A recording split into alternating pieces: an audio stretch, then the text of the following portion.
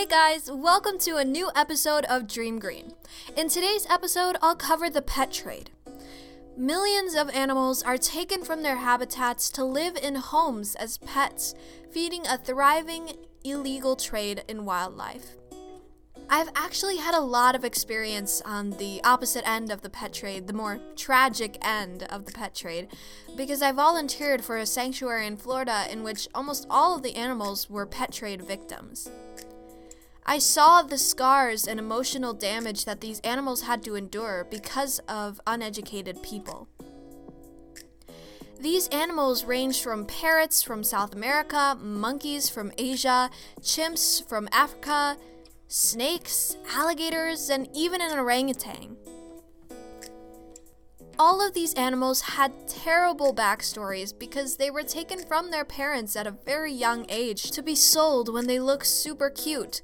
But people often forget that these animals are wild animals, not a dog or a cat.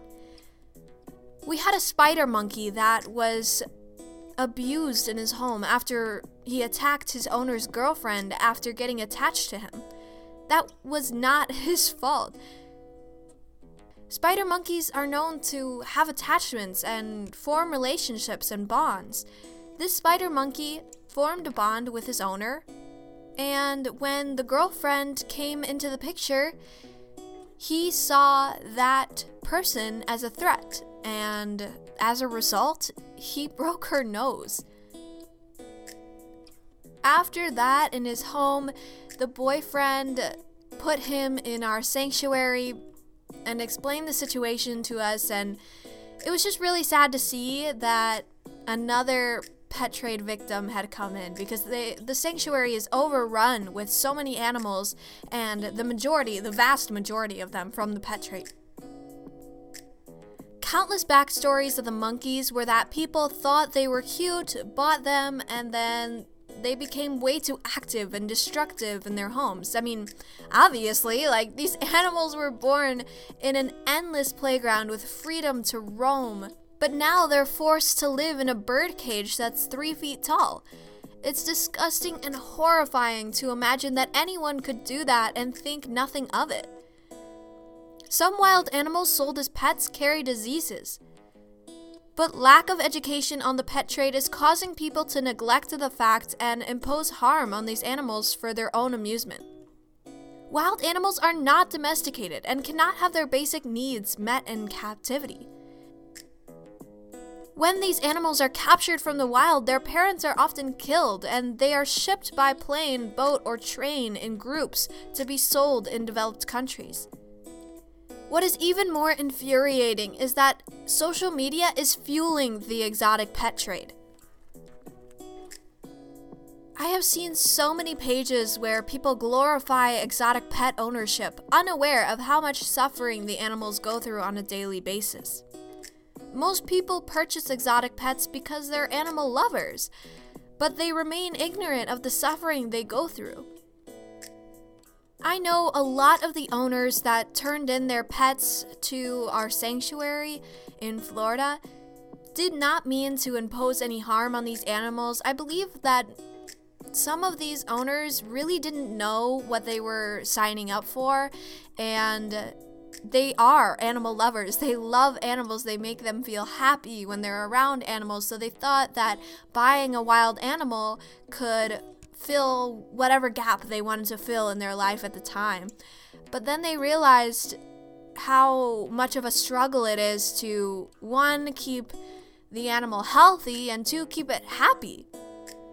So a lot of people turned in pets to the sanctuary after they discovered that they couldn't properly care for them. And I respect that. At least they are taking responsibility for their actions and actually giving the animal a new life, a happier one, in a sanctuary that is made to provide these animals with the correct food, the correct shelter. And although these animals cannot be released back into the wild, at least they have a chance at having a happy life until the end of their days. I actually also have another connection to the pet trade because when I was younger, I didn't realize that this was an instance where I had really seeing the pet trade right in front of my eyes, but I really didn't, it didn't click in my head that that was actually the pet trade right in front of me. One day, my mom and I were at a fair, and this fair had a bunch of different things. It wasn't really specifically focused in one area, it was just a fair. And we approached this table, and it had sugar glider pets. Now, this guy who was selling the sugar gliders had all the supplies, and really, looking back, it really looked like hamster cages or bird cages that he kind of remodeled to be sugar glider friendly, I guess. But back to the story, I saw this table and I was mesmerized. I mean, I was an animal lover. I loved animals and they made me feel happy, and seeing these sugar gliders, I was like, oh my gosh, they're so cute. Mom, can I please have one? Can I please have one? And fortunately, my mom knew better and told me about the pet trade after we left the area. And once I looked it up, I realized how tragic the pet trade really was. And that was before I had volunteered at the sanctuary, so I had no idea to what extent the tragedy really was. The sugar glider trade is very, very popular in the United States.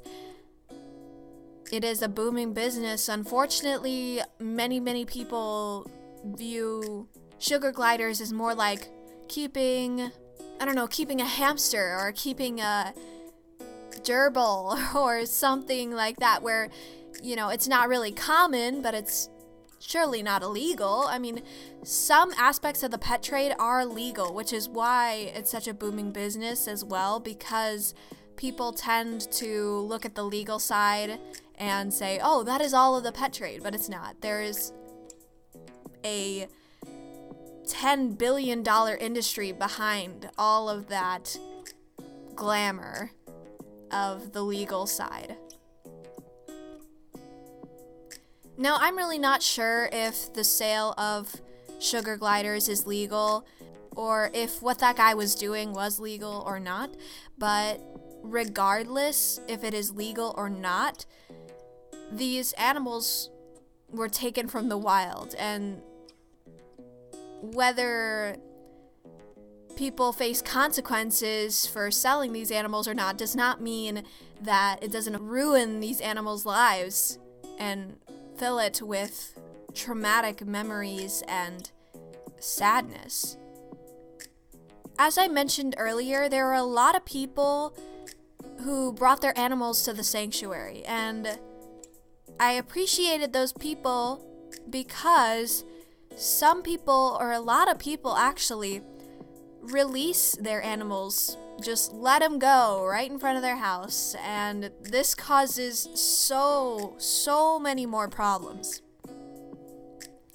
In Florida, for example, they have a problem with pythons because they were introduced to the habitat due to the pet trade, and these owners bought the pythons when they were small. Oh my gosh, it's so fun to be able to keep a snake. And then they didn't realize how big these animals really get and how constrictors really can constrict you and like really hurt you if they want to.